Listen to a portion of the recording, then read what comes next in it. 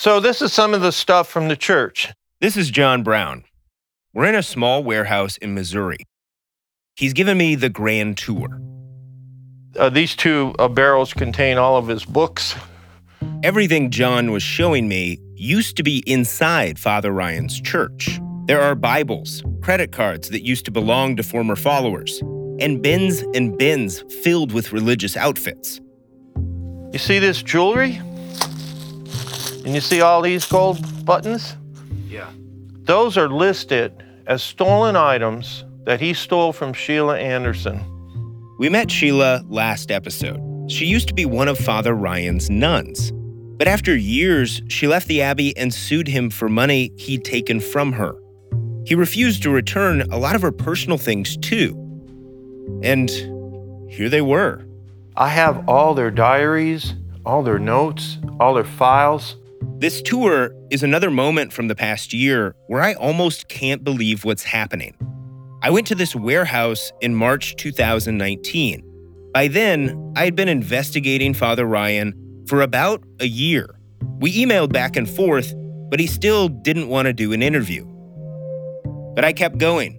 I wanted to figure out why he did this. And if he defrauded followers, find out why he was still free. I had had such high hopes when I started reporting. But now, here I was in a warehouse in Missouri with my boyfriend and someone I'd never met, looking at Father Ryan's old microwave.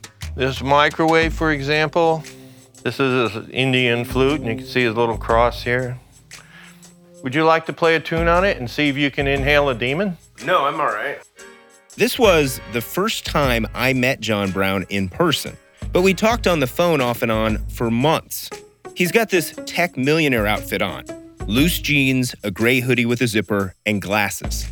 Brown has this sense of urgency you can't ignore when you talk to him. And his energy makes you want to try to stay at his level and keep up with the tour. Like, for example, you see these plates? We're not even through everything yet. There's thousands and thousands and thousands, and new stuff comes, fake birth certificates, all kinds of stuff. Each thing he shows us offers a bit of insight into Father Ryan's past.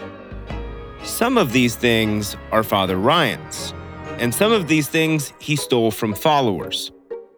All this stuff is listed on a police report. Now, how did I get it? It was a good question. Why John Brown? I'd have to wait a while for an answer. But soon enough, I would know why there was a police report. Father Ryan would face criminal charges in Missouri. This time, he'd actually spend months behind bars. But when it comes to Father Ryan, justice never seems to stick. From Neon Hum Media, I'm Alex Schuman, and this is Smokescreen, Fake Priest.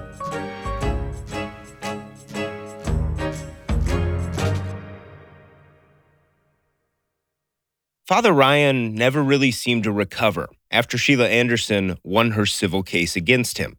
He owed her money, more than $160,000. That case he lost would haunt him. After Father Ryan abandoned his abbey in Iowa, he ended up in Armstrong, Missouri, a town of less than 300.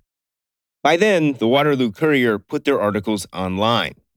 After Dennis McGee was done, all anyone had to do was Google Father Ryan and you'd get the gist. So all this hung in the background when Father Ryan and a small band of remaining followers moved to Missouri in 2014. And so you came to Armstrong? Yes, we did. Okay, that was the spring of last year. Right.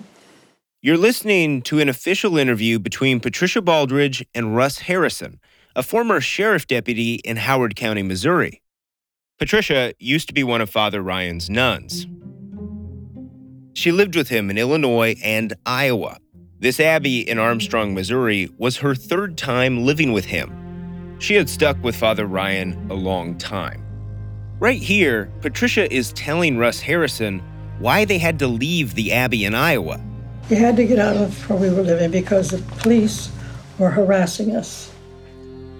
Russ Harrison would be integral to getting Father Ryan arrested. The former sheriff deputy video recorded multiple interviews with Baldridge. This one was from 2015.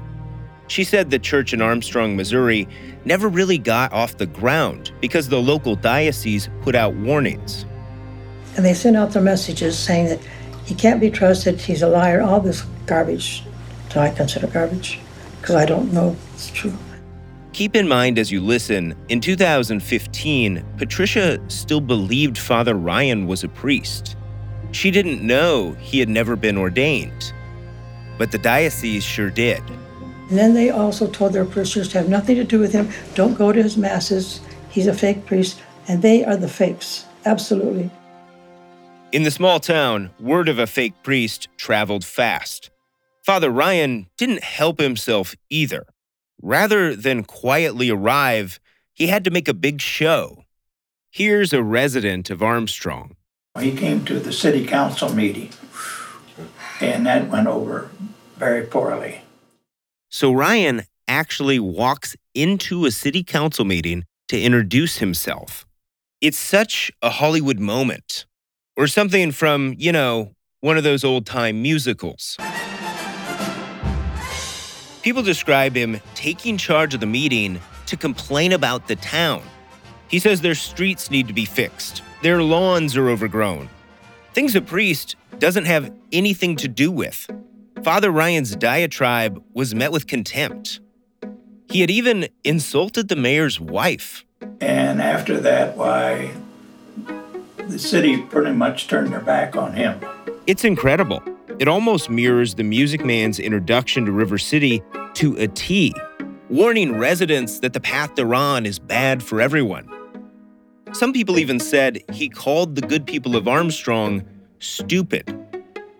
How many of them do you think showed up to church? And so not very many people came for masses, and so there weren't very many masses. Well, there weren't very many people coming, and But one of the few people who does start showing up at the Abbey pretty regularly was Russ Harrison. This was 2014. He'd become a Howard County Sheriff's deputy in his retirement. Before then, he'd been a dentist.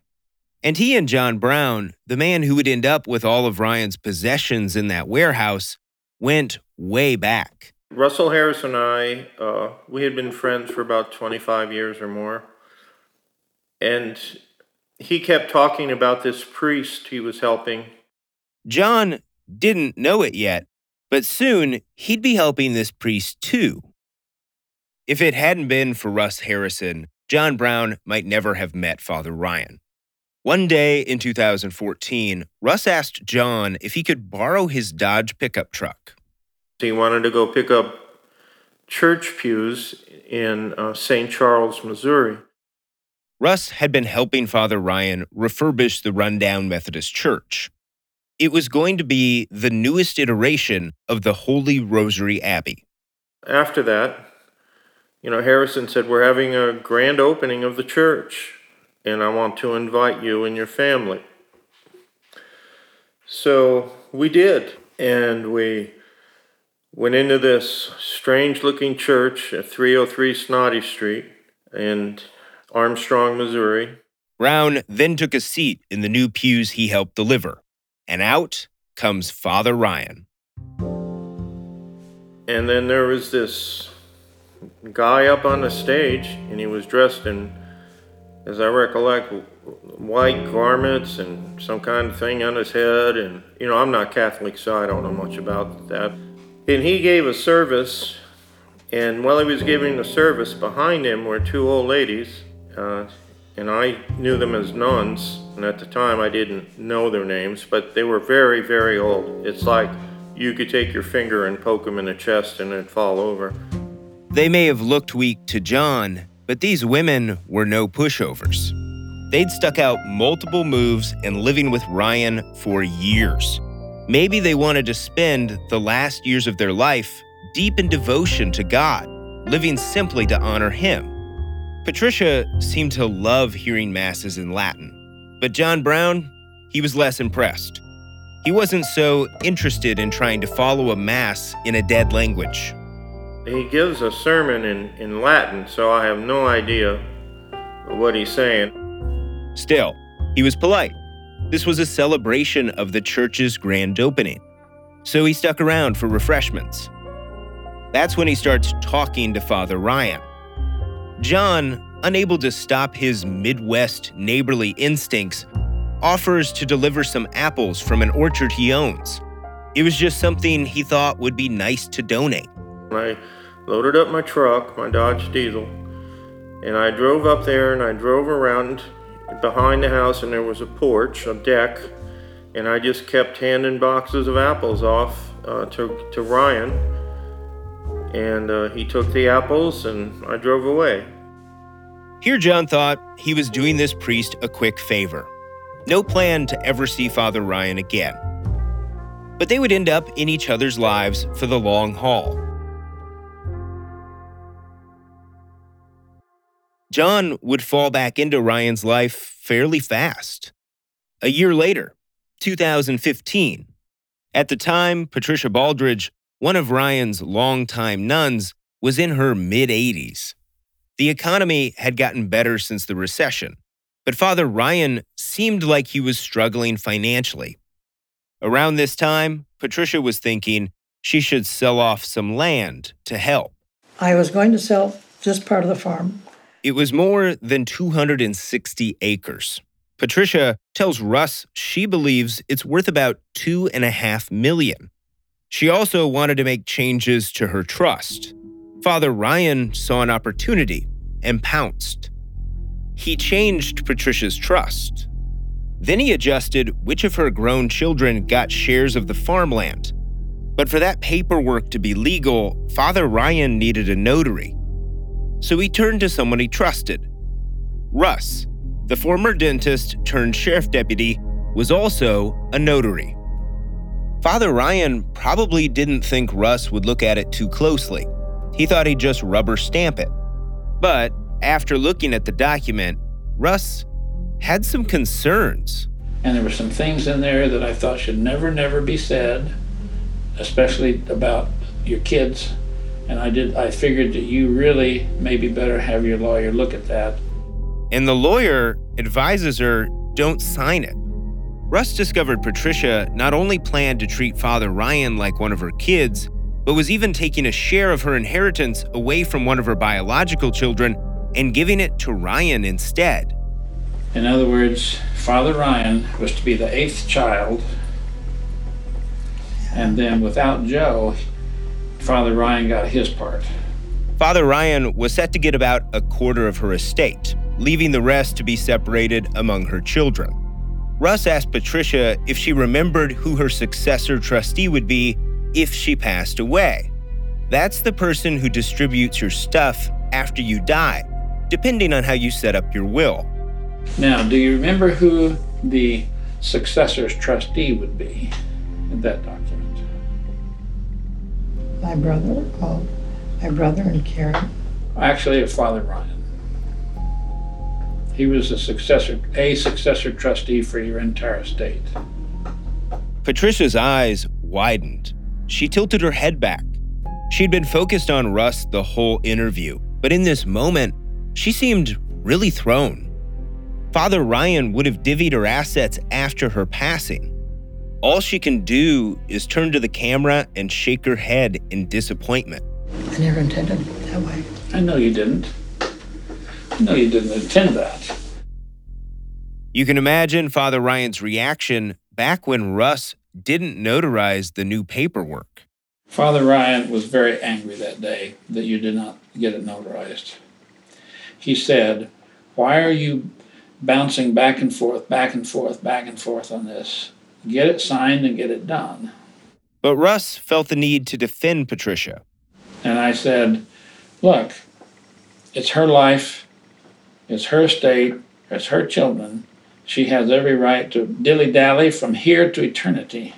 But Father Ryan's anger wouldn't stay directed at the former Howard County Sheriff Deputy. He'd turn on Patricia too. Father Ryan would get so furious, Patricia would end up calling Russ several days later scared. She wanted out.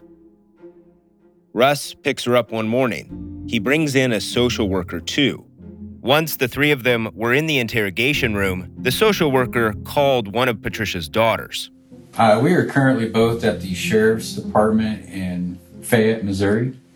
Your mom called the sheriff this morning and requested that she wanted to leave the church. Once her kids are on their way, the social worker and Russ start asking questions while they wait. Were you scared for your life?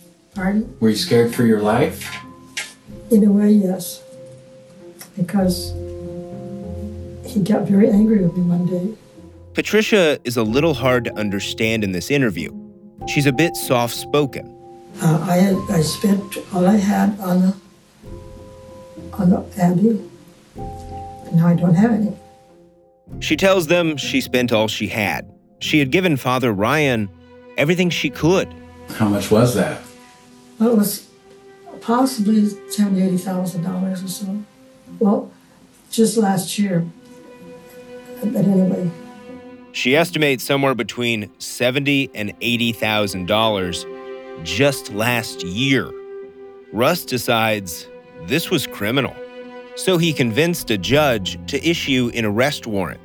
Father Ryan was charged with 3 counts of financial exploitation of an elderly person. The bond was set at $150,000. Father Ryan finally was in jail.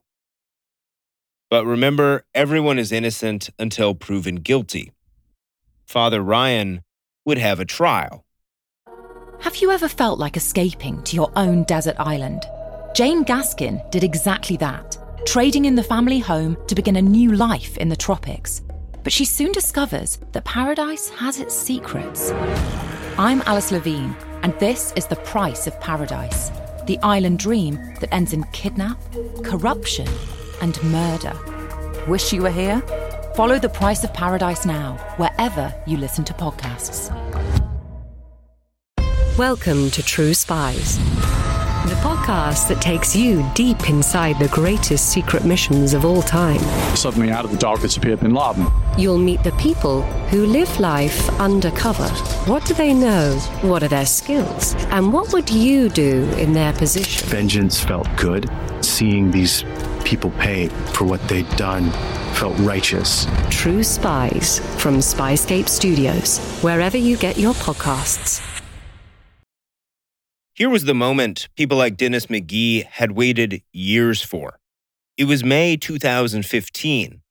Father Ryan, St. Anne Scott Gevlinger, Randall Dean Stocks seemed finally about to be punished.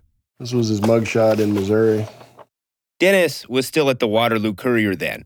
He drove nearly 5 hours to be at a preliminary hearing for the case.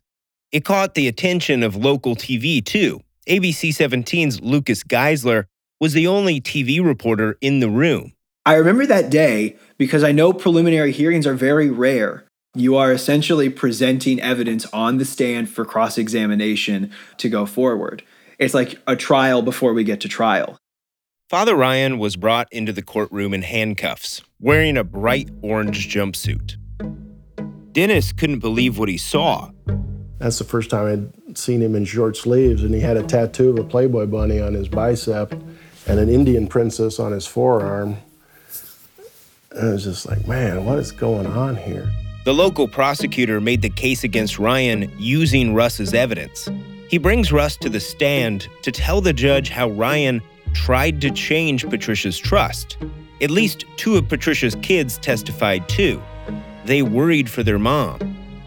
One of Patricia's daughters remembered her writing a $15 check to Father Ryan that cleared for $1,500. It was the same scheme he'd used all those years ago in Edgerton, Wisconsin, when he added a 0 to a $30 check. The prosecution presented a lot of evidence, but the case really came down to the alleged victim.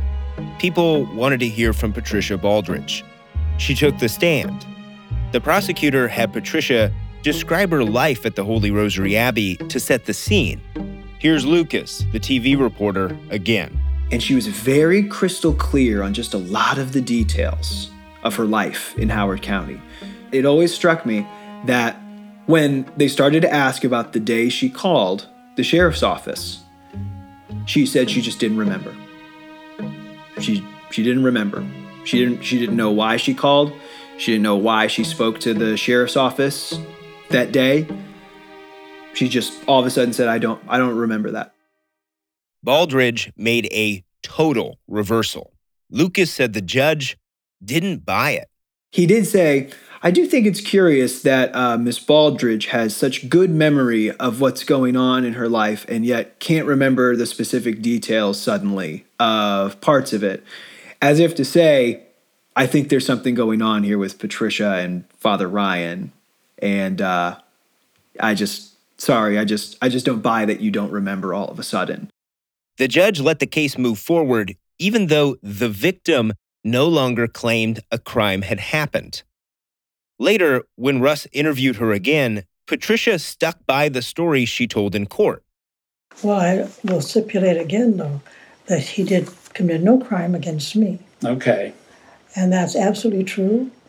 I will not lie for or against anybody, be they family, friends, or foe. I understand that.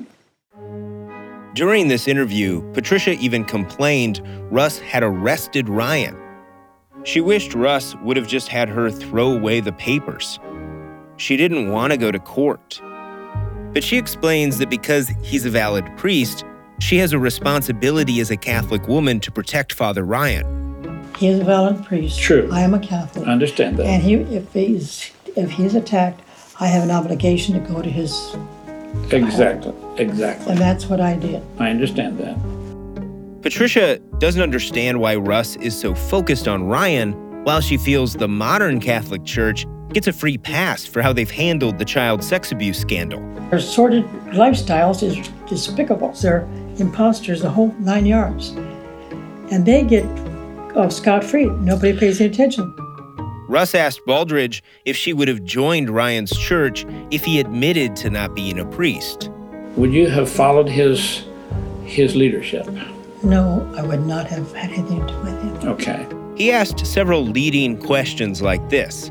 But then suddenly, Russ asked a question seemingly out of left field.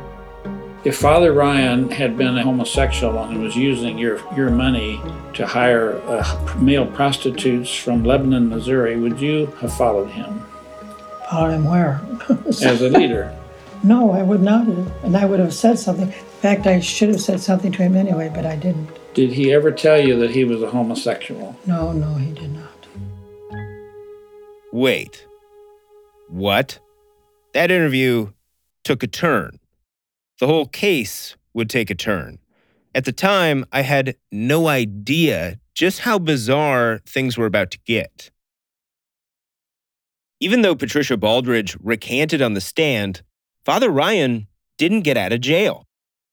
Still, the past was about to repeat itself. The whole case fell apart. If they didn't have a victim, they didn't have a crime. But this time, Ryan didn't totally get away.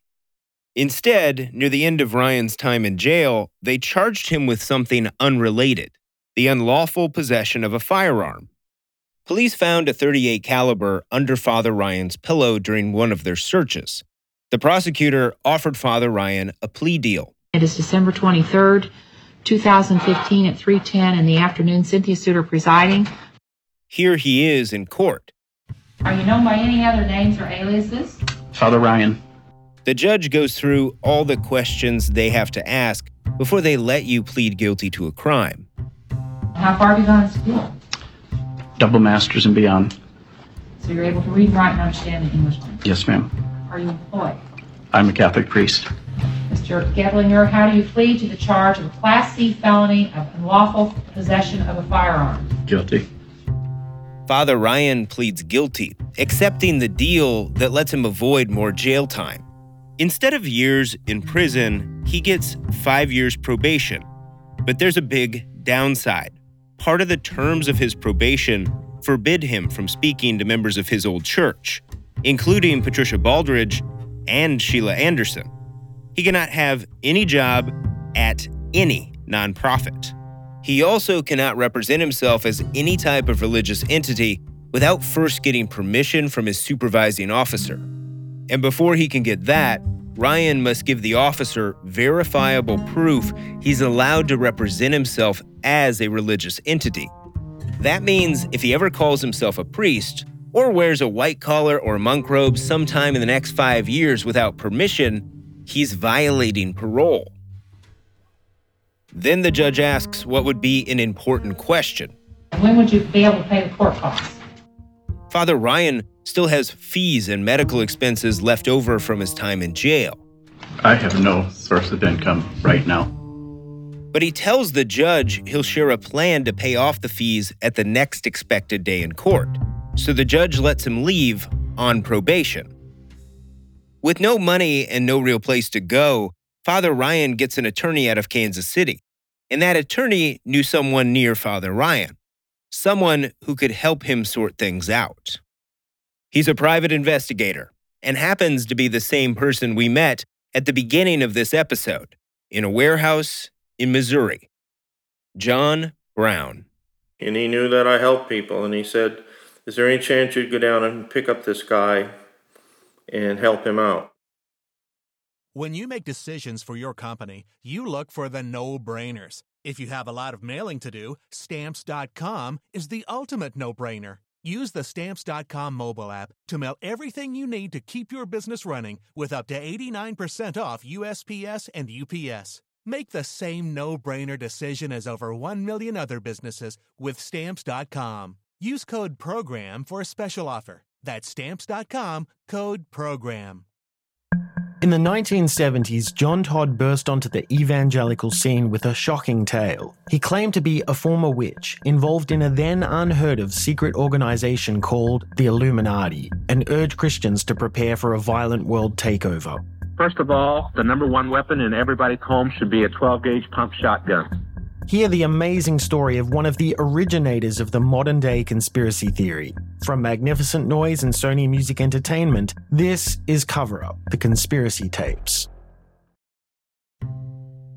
It was a cold, snowy day in January 2016.